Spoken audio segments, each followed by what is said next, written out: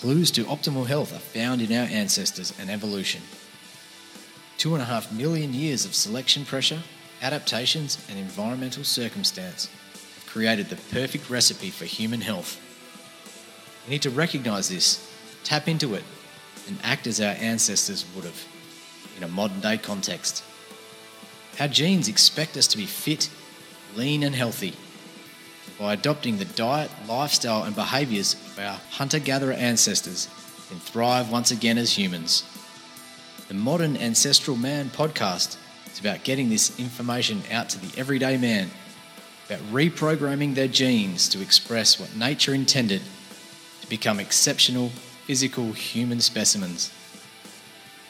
We want to help the everyday man thrive through discussions on how to eat better, sleep more soundly, be more active, less stressed, to become a better person, parent, partner, and human.